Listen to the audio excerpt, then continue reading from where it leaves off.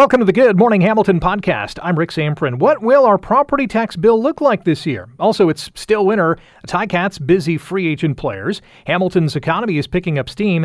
Where is the grocery code of conduct? And the eye-popping ArriveCAN bill. Enjoy the GMH podcast. This is the Good Morning Hamilton podcast on 900 CHML. Big day at Hamilton City Hall today. Hamilton's budget scheduled to be finalized today. It's a tough budget year. There's no doubt about it. There's a lot of pressure that we're feeling as a city, but families are feeling that pressure too. I mean, whether it's inflation, whether it's the cost of labor, the cost of goods. I mean, everything is really, really expensive right now. Hamilton Mayor Andrea Horvath in studio with us a couple of weeks ago, shining a spotlight on the many budget pressures here in 2024. Where does the residential property tax rate sit right now? And here's the question we all want to know is, can council bring it down any lower today? John Poldenko is the councillor for Ward 8 with the City of Hamilton and joins us on GMH. JP, good morning. How are you? Good morning, Rick. I'm doing well. All right, big meeting today. Where is your headspace at? It is a big meeting today. And, as the mayor said off the top, we definitely recognize as a council that it is a really tough time for residents. People are having a real challenge making ends meet, paying their bills.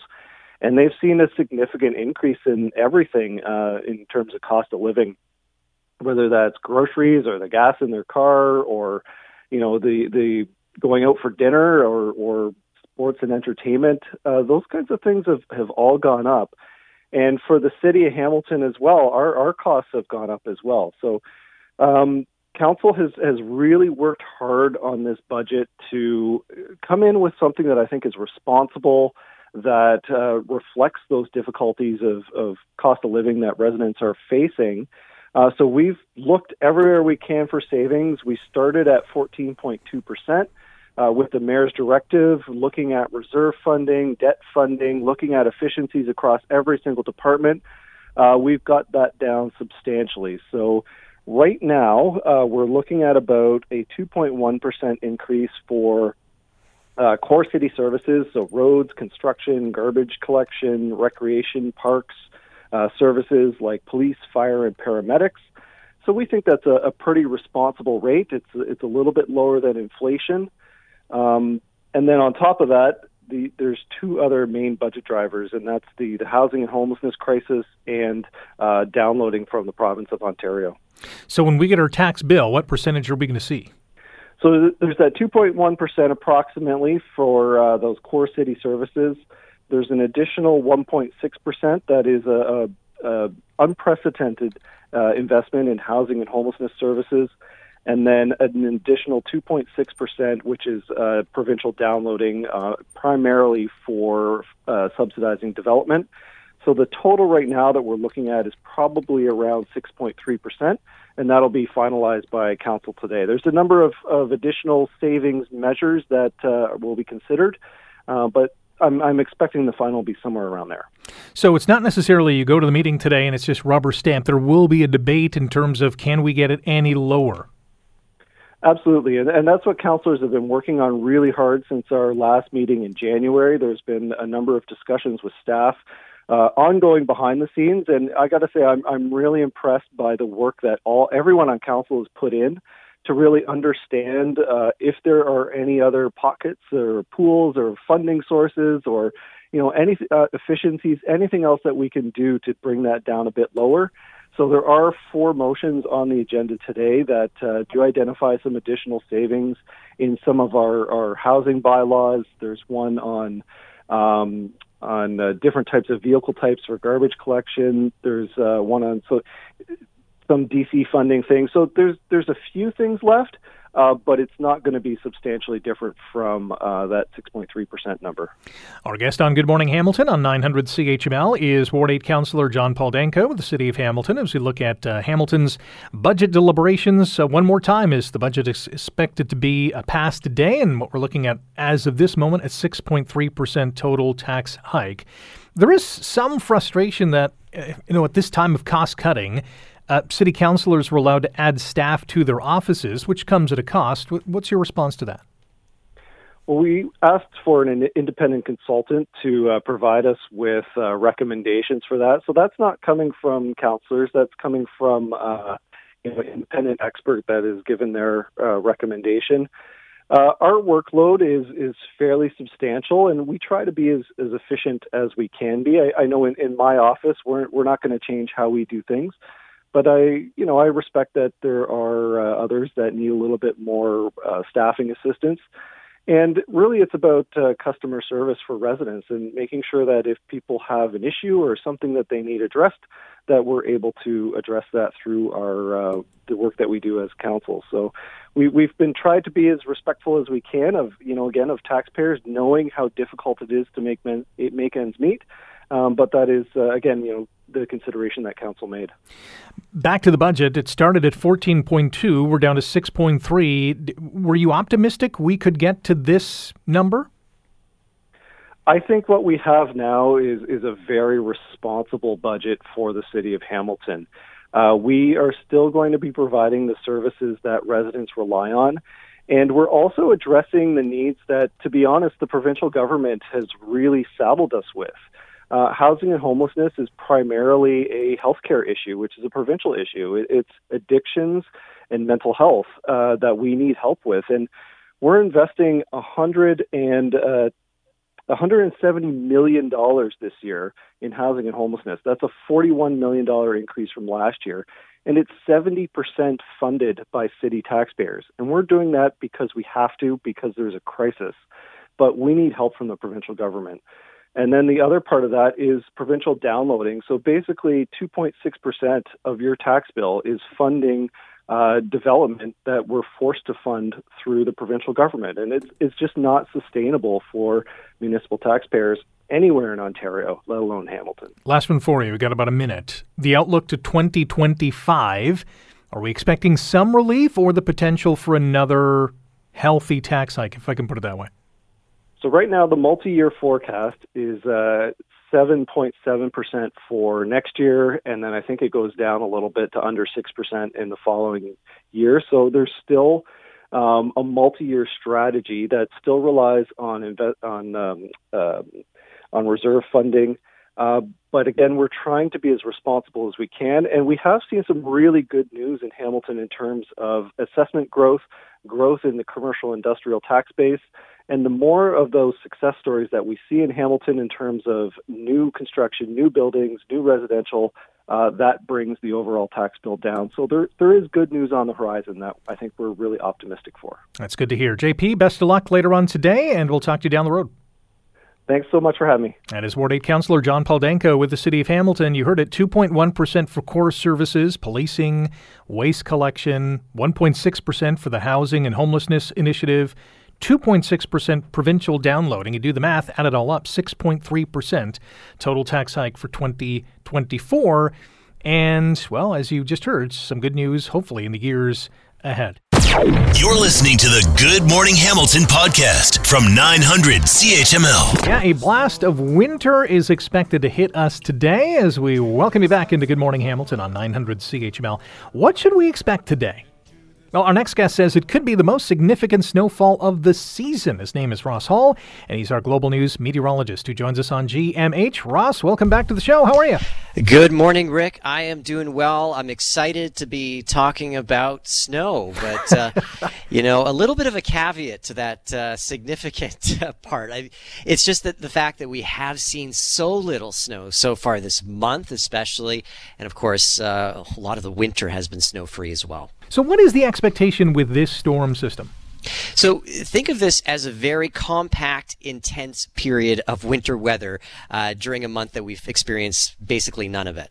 We're going to start to see that snow travel in likely just afternoon around the Hamilton area, and it will continue likely up until about 4 or 5 o'clock. So you got about 4 or 5 hours of some intense snow.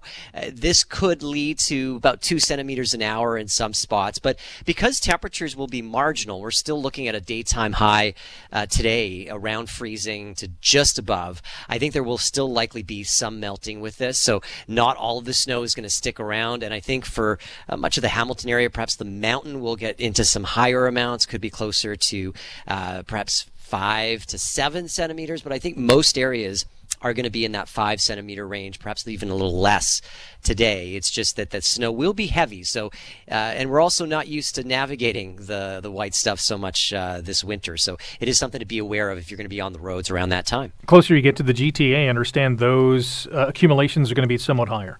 Yeah, around Toronto, if you're traveling along the QEW heading to the downtown, it's likely going to be closer to 3 to 6 centimeters. I think the lake will have the same influence that it will have around Hamilton, keeping those amounts up. If you plan on traveling farther north, say north of the 401, 407, up towards places like Barrie, up through the Bruce Peninsula, Midwestern Ontario, this is likely closer to an 8 to 15 centimeter event. So if you have any cottages you're heading to or planning to do that, likely not a good time to do that this afternoon into early this evening. And, that is some good news, though, in terms of the snow period, just to have some snow for some of those ski resorts and for people that want to do some winter weather activities. I know it's not a whole lot around Hamilton, but I think the snow is going to stick around, which will be nice heading into the family day-long weekend. Talking about a winter blast of weather here in mid-February with Ross Hall, Global News meteorologist. And high winds are also going to be a factor, especially this evening. What are you seeing? Yeah, I'm glad you brought that up. The winds will be relatively strong out of the southeast as the system moves in, but it's not cold enough, I don't think, to make this snow really fluffy and fly around a whole lot, but be prepared for those breezy southeasterly winds. And then I don't think you have to be a meteorologist to know that a northwesterly wind in the wake of this system is a cold wind, and those will be picking up through the overnight into tomorrow morning, so some of that snow will be blowing around even into the morning commute tomorrow. And because Lake Huron and Georgian Bay are still vastly unfrozen, that cold air interacting with the lakes could lead to some lake effect snow squalls tomorrow morning. They'll be localized, but I wouldn't be surprised even if they touch portions of the Hamilton area into tomorrow morning with some heavier bands of flurries. Not going to be significant, I don't think, but enough to perhaps give yourself a bit of extra time even tomorrow morning with those breezy northwest winds. And yeah, it's going to feel colder as well. Our wind chills will be dropping to between minus 10 to minus 15 tomorrow morning. So we're certainly getting a bit more of a taste of winter than we've had of late. Yeah, it's certainly going to feel and look like winter for sure. Now, you mentioned this snow is going to be heavy. So is this strictly lake effect, or has it picked up moisture along the way wherever it started? Yeah, so it's a clipper system. We call it a clipper system because it goes at a decent clip, and it's a quick moving system. So it picks up some moisture from the lakes as it moves towards the lower Great Lakes, and it will again intensify slightly this afternoon, or at least bring us those heavy bursts of snow between noon and likely 4 o'clock for Hamilton. And then after that, it pulls away, and in its wake, it draws in some colder air from the north, and that's why we get those northwesterly winds. And then it's the more of the snow squall situation where we could see some lake effect snow bands reach the Hamilton area, but I don't think it's going to be prolonged. It'll likely be brief, and then into the weekend we start to see the chance of a few more flurries. Could be a bit more lake enhanced flurries and some light snow. Temperatures on Saturday are going to be the coldest of the entire weekend. We're going to stay well below freezing, likely minus 3 to minus 4. We'll see some sunshine, and then heading into Sunday, the chance of more flurries. But the temperature trend for the second half of the long weekend looks to be temperatures back up above freezing. Don't know if this is in your crystal ball, but can we expect, now that we're into February, can we expect a few more of these for the rest of this winter? Yeah, I think that we're going to, we were talking about this when we had all that record heat last week. I mentioned that we're going to get into more typical February weather. I think overall, towards the end of February, it's certainly not going to be as mild as the first half was, and we can expect more bouts of cold air, and that will likely last into early to mid-March. Not necessarily going to be cold that entire period, but I don't expect it to be quite as mild or quite as quiet when it comes to snowfall and storms as it was for the first half of February. So, we have to know as Canadians that around southern Ontario, the Hamilton area, we can often experience snow up through April. So do be prepared for some wintry weather heading into March. Yeah, for those who are not fans of snow, we have certainly been spoiled this winter. So here it comes. Ross, appreciate the time. Thanks very much, Rick. Have a great day. You too. That is Ross Hall, Global News meteorologist, as you heard, starting in and around 11 or noon. Probably wrapping up at around 5, maybe for the GTA at around 7. Big storm system as well. It's about the size of New York State when you look at the weather radar. Right now with a wind chill minus 9, it is minus 4 going up to a high of 1. So you know what? As I said, we were spoiled for several weeks this month. Not a lot of snow. You don't have to drive in this stuff. So if you're out, especially later on this afternoon into the evening with those winds picking up, be extra careful on the roads. And keep it right here on 900 CHML as we'll have weather and traffic updates throughout the day every 15 or 30 minutes, depending on the time of day. You're listening to the Good Morning Hamilton podcast from 900 CHML. So I was at Tim Hortons Field yesterday, and the Ticats with a news conference to introduce some of their new crop of free agents that they've signed on the first day of free agency, and got a chance to chat with Hamilton Ticats general manager Ed Hervey, who appeared yesterday quite confident in his free agency blueprint, the plan that they have in place to re-sign some guys and target players that are out on the open market. And so the hot topic, of course, free agent receiver Tim White and linebacker Simone Lawrence. So here's Ed Hervey on Simone's future in Hamilton. Simone Lawrence is a very important person in this organization. Obviously, the conversations with him are continuous. And as you know, he's important to this place. And, with respect for moving forward, obviously, there's going to always be an opportunity for Simone Lawrence to be in the organization. So you're saying it's close? I'll leave that to future talks and stuff. But, he's an important person, as we know. He's going to be a future Hall of Famer.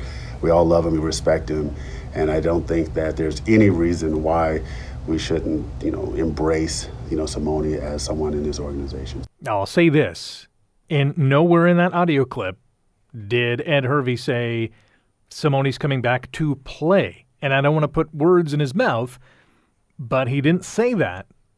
And maybe he didn't say that for a reason, because the expectation is that they want Simone to call it quits and become a team ambassador, or maybe join the coaching staff or the front office.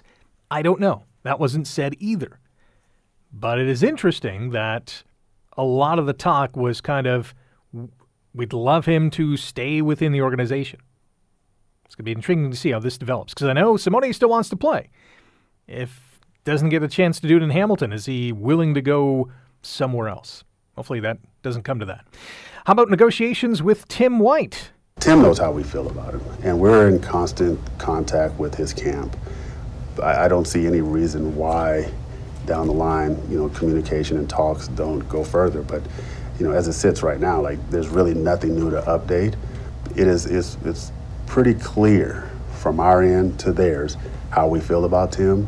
It would be shamed if it didn't work out. We're ready to talk, and we're willing to get conversations going whenever they are. See, that seemed a little more, hey, we want him back on the field in comparison to Ed's comments about Simone. Hervey also said that he at least he sounds hopeful that they can re-sign White. I don't think we're in the stage of talking about Tim White leaving just yet. I think we're at the point now to where it's more so where free agency has just opened. Again, I would think that we would have the opportunity, if anything were to come up, to have a chance to speak with Tim and his camp, and before anything were to happen. And I feel quite confident that if whatever is placed out there, that we'll be more than competitive to be able to meet his expectation. So it sounds like if another team is willing to pay upwards of the $300,000 that Tim is seeking, that Hamilton will at least consider potentially matching that. That, too, remains to be seen. 3 former Argonauts are now Ticats. Jamal Peters, Dwayne Hendricks, Brandon Barlow. Peters is a DB, Hendricks and Barlow on the D-line. And some big dudes, let me tell you. Peters on why Hamilton was a good fit for him. Just the family-oriented thing that they got going on. The physicality, the dog mentality that they play with. I feel like that fit me, and it was just an easy decision for me to come down, and play for the Ticats. That's a major addition to the secondary, which I think all of a sudden is a big strength of this team. Love how the D-line is looking. Love how the secondary is looking. The linebacking core remains a bit of a mystery. Hendricks likes what Hamilton has to offer. Honestly, it was a little tough because it was my first time ever going into free agency, and I didn't really know what to expect. But just talking with my agent and talking with my family, we just felt like Hamilton was home. And defensive lineman Brandon Barlow said he scoured a number of landing spots, but the Ticats stood above the crowd. I was most focused on finding an organization that was going to be the right fit for me, that was going to help surround me with players who I felt would help me progress not only as an individual, but help a team progress as well. And I felt like Hamilton was an organization that was willing to make those moves, and that's why I felt comfortable signing with Hamilton. Well-spoken guys who have been successful in this league. Barlow had 9 sacks last year. He played 14 games, 9 sacks. Hendricks had 6 sacks in 15 games. Peters, 4 interceptions. I think he played 13 games.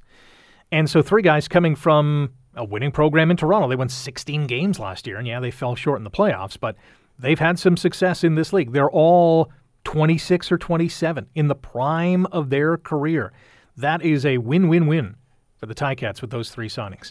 Last but not least, Canadian receiver Luther Hakunavanu arrives from Calgary, and he could not be more excited to be a Tiger Cat. I just felt opportunity-wise, this was probably the best for my situation. And then also close to home, like I'm living in Toronto and have a couple guys and friends and family over there. So it's a lot easier for them to come to games too. And I just thought it was a good fit. And I think so too. And I think when you look at the Ticats' Canadian contingent at the receiver position, you have Akunavanu who's come in now, Keandre Smith, now going to be entering year 3 in his development, and we've seen some bright spots, and I think now is the time for him to take that next step and become more of an above average, more used receiver. And if we can get him in the slot, that might be the key that unlocks his talent level. Tyler Ternowski's still on the team. He re-signed. The Canadian depth at receivers is pretty good on this team. Now, if you don't have Tim White back, that's a massive hole. Terry Godwin, by default, who re-signed earlier this week, is receiver number 1. Boy, you put White in that receiving core with Godwin, with Smith, Akunavanu, it's looking pretty good. Let's not forget Justin McGriff, who had an outstanding rookie camp last year and training camp and then got hurt. Hopefully he's healthy and raring to go and can show what he can do on the field. It's going to be an exciting year, I think, for this Ticats team. Poll question of the day, also Ticats related on X at AM900CHML. How confident are you that the Tiger Cats will re-sign free agent receiver Tim White and linebacker Simone Lawrence? 57% of you are saying you are 50% confident. 21% say 100%. Another 21% say not at all. You're listening to the Good Morning Hamilton podcast from 900 CHML. Well, let's transition to Hamilton's economy. Economy-wise, in this city, things are seemingly looking okay. In fact, the Conference Board of Canada is out with a prediction on Hamilton's economy, and it seems like things are a big, fat green check mark, which is what we want to see. Victor Cheechman is an economist with the Conference Board of Canada and joins us now on Good Morning Hamilton on 900 CHML. Victor, good morning. How are you? Hi. Thanks for having me. So where is Hamilton's economy heading here in 2024? Well, before the green check mark part, it is going through a bit of a slower output growth. That's what we're seeing in the early parts of this year and even last year as well. In fact, Hamilton's economy started slowing down a bit before other cities, but then it will pick up later on in this year, and that's when you'll really see that green check mark. So why the headwinds later on this year? The earlier on, I should say, the headwinds are, and that's mostly due to what you're seeing, honestly, across all of the cities across Canada. It's persistent inflation, high interest rates, slowing demand globally for a lot of goods, and especially Hamilton's manufacturing sector. It's slowing down a bit. And so those headwinds right into 2023 and then the early part of this year are still impacting. A lot of businesses are slowing down hiring. A lot of people are cutting back spending. And then as the year sort of goes on, we expect interest rates to start going down as inflation starts to go down a bit. And then that's when all of a sudden you'll see a bit more growth happening this year and really into 2025. Where are the biggest areas of growth? What sectors are going to grow the most in 2024 in this city? 2024, again, is still sort of, I would call it a rebound year. But, there are some areas. I would say the manufacturing sector, well, it's still recovering. But, as the year goes on, it's a major hub in the city, manufacturing. Demand for goods will rise, whether it's steel, whether it's food manufacturing, that will continue to do well. Services, that's another area. While I know they're being hit a bit now, it's a bit of a pullback. Services are still high in demand. Tourism, people still continue to come to the city. And so you see any of these restaurants, hospitality sector will do a bit better. And even a lot of professional, scientific, technical services, with the shift to digital economy, you're seeing these areas doing quite well. Victor Cheechman is an economist with the Conference Board of Canada, sharing its outlook for Hamilton's economy for the rest of this year and into next year. You're listening to Good Morning Hamilton on 900 CHML. Are there sectors that will not grow as much? Well, this year what we're seeing is construction took a bit of a slowdown, especially last year because of housing. The residential investment slowed, housing affordability went down.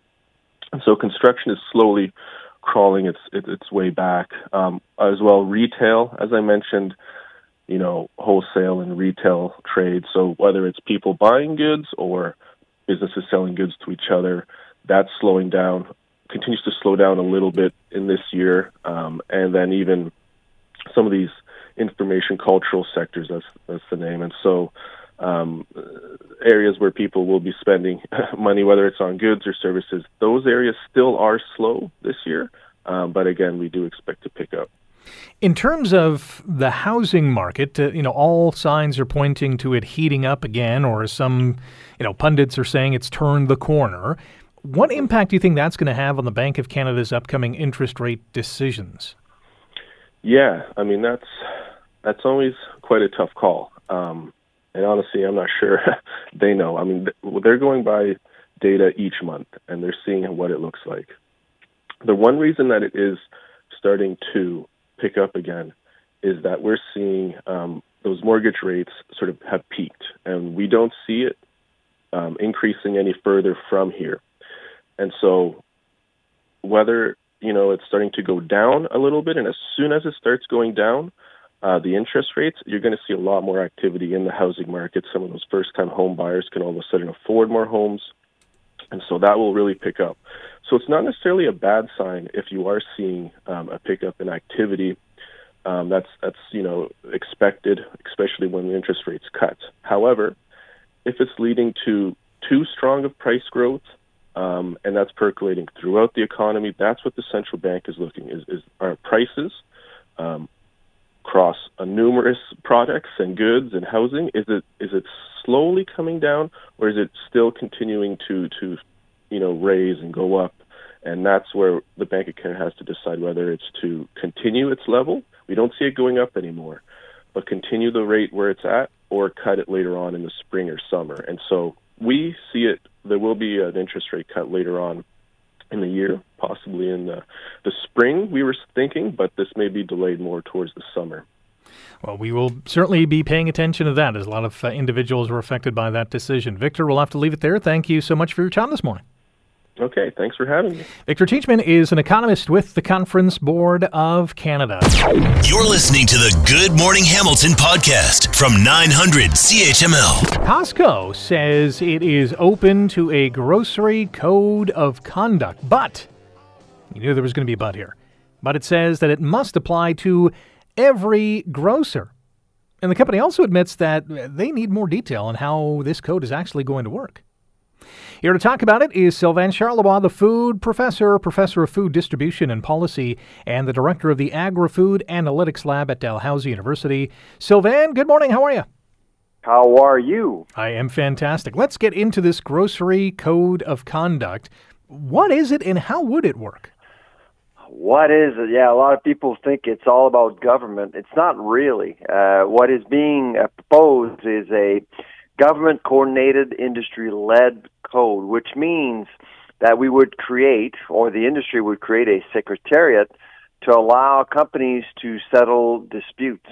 Now, as consumers, we don't necessarily see those quote-unquote disputes, but these disputes actually impact food prices a lot.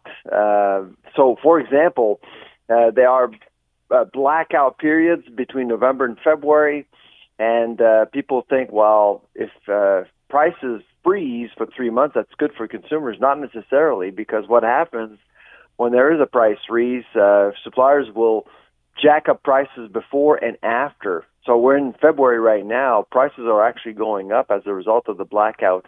And the blackout is really, again, grocers imposing their rules on suppliers.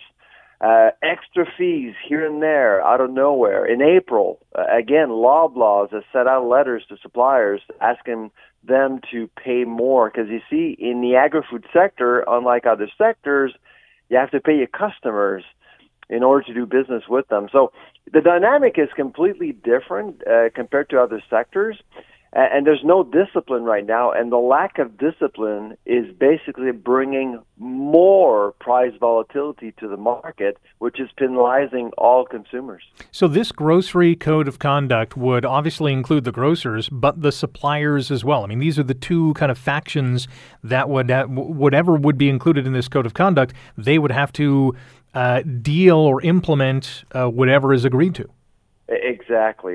So this is not about price fixing, by the way. A lot of people think, oh my goodness, this is going to be about suppliers getting whatever they want. That's not exactly it. It's all about contractual terms. I'll give you one concrete example. Just recently, a juice company in Canada was delisted by Loblaws. Now, Loblaws can do whatever it wants. It's a business. But they actually notified the company 6 weeks ahead, so they were being delisted in 6 weeks from now. But that company committed to buying a bunch of ingredients to make juice for 6 months. So guess what's going to happen to that company?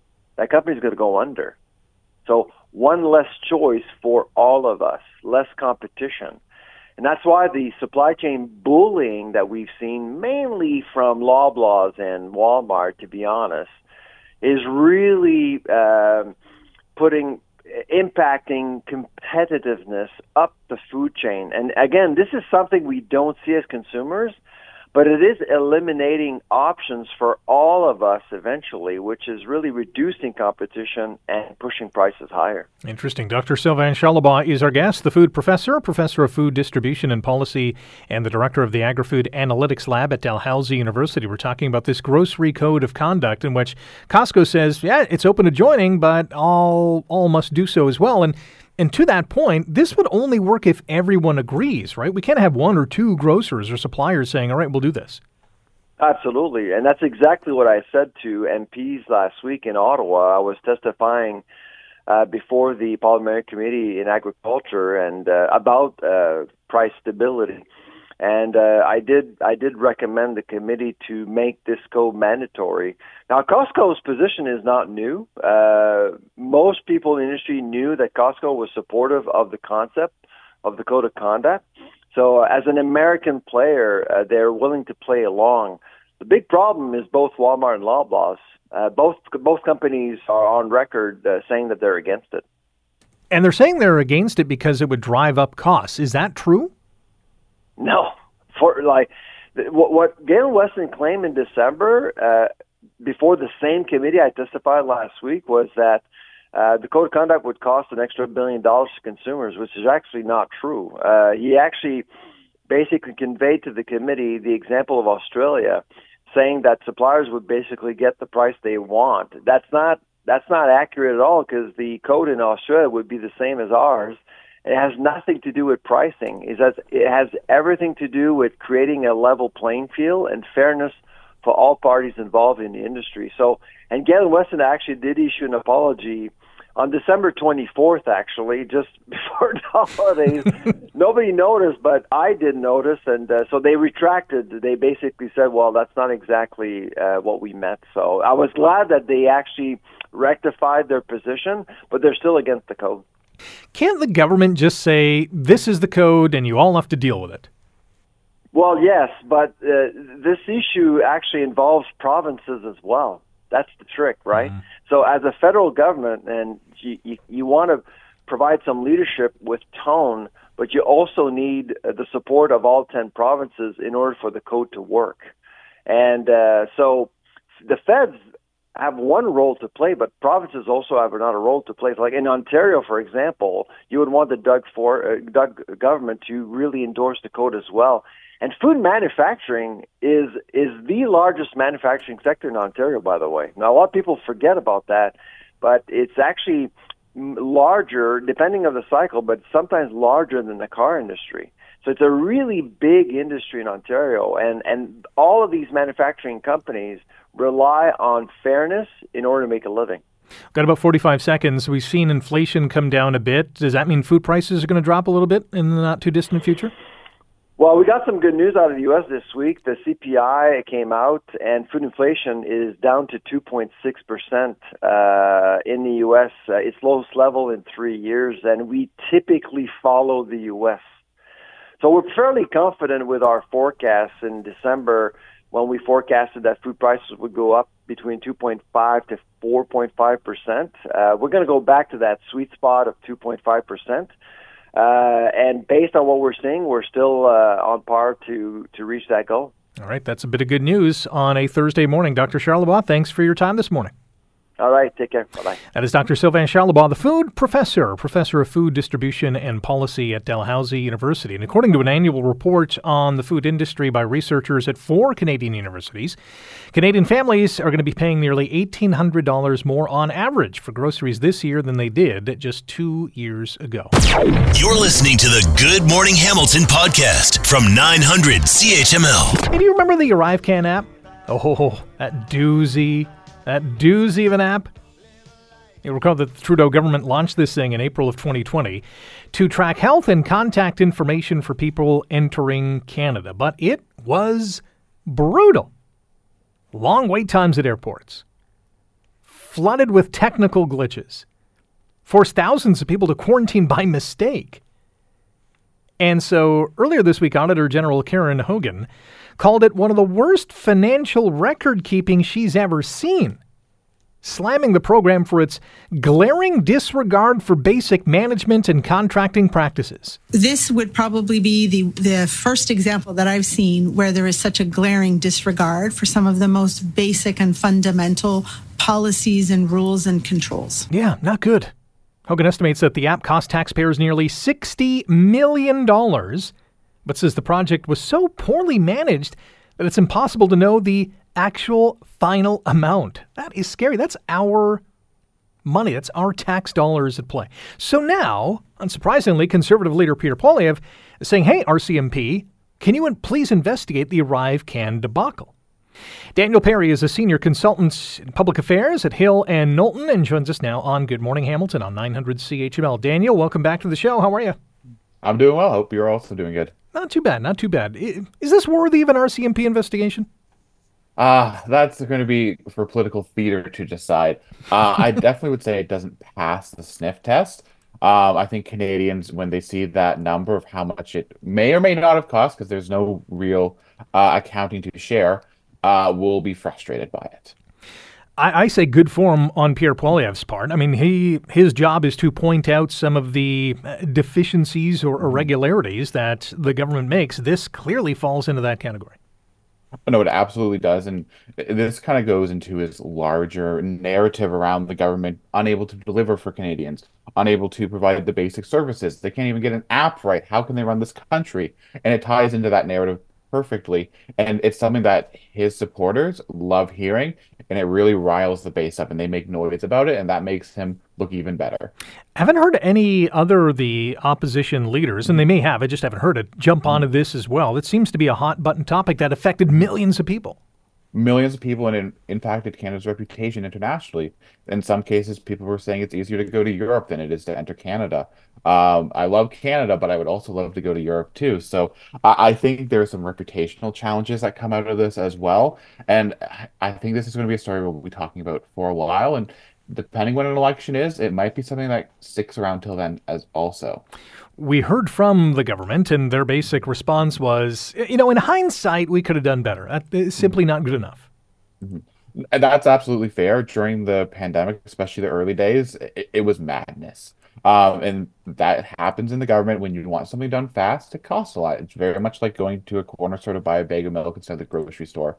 But what happened in this case, it seems, is that the cost was a little bit higher than I think anyone would have liked to see. And I think if you're a civil servant, if you're in a political office, or just anyone, how much this escalated, there should have been a lot of red lights and flags being thrown on the play. Absolutely. Daniel Perry is a senior consultant, Hill and Knowlton. We're talking about the ArriveCAN debacle, which, as we learned earlier this week, cost taxpayers nearly $60 million, and maybe even more than that. It was so poorly managed that the Auditor General really threw her hands up to say, I'm not sure how much more it cost us, but it certainly cost us a lot. Now, Pierre Poilievre is saying, there's some corruption at play, and that's obviously for the RCMP to look into.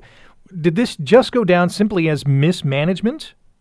I think by the lack of records, it's hard to actually say what it is. Even the Auditor General struggled to come up with a reason for it. So I think if the RCMP is to investigate, they might also have similar challenges that the Auditor General had in terms of not being able to get information because it appears that it's not there anymore. How long does Poilievre, I guess, keep his latch on this bone? Mm-hmm. As long as there's still traction on it. Like in any political theater, a crisis is always good until people stop caring about it or something else comes up. So I would say he has at least a couple more weeks out of this, but depending how the story tracks, he might be able to get a couple months out of it. Yeah, I think it'll also depend on what the RCMP decides too, right? If they say, no, there's nothing to see here, then it might be a moot point at that point. And then, we kind of move on to the next challenge the government faces. And like in any government, there'll be another challenge to come up that has issues. So that's a really good point. The ball is definitely in the RCMP's court in this sense. Very much so. Daniel, thank you as always for the time. Enjoy the day. Thank you. You too. Daniel Perry is a senior consultant at Hill and Knowlton. Here's another factoid that is going to make your blood boil. The Auditor General estimated the average per diem for an ArriveCAN external contractor, and apparently there were 6 other companies that were subcontracted to build and I guess develop and implement ArriveCAN. And the average per diem for an ArriveCAN external contractor was $1,090, nearly double what a Government of Canada employee would receive. That is massive. Debacle is the right word for sure. Thanks for listening to the Good Morning Hamilton podcast. You can listen to the show live weekday mornings from 5:30 to 9 on 900 CHML and online at 900CHML.com. The Good Morning Hamilton podcast is available on Apple Podcast, Google Podcast, and wherever you get your favorite podcast. I'm Rick Samprin. Thanks again for listening. And don't forget to subscribe to the podcast. It's free, so you never miss an episode. And make sure you rate and review.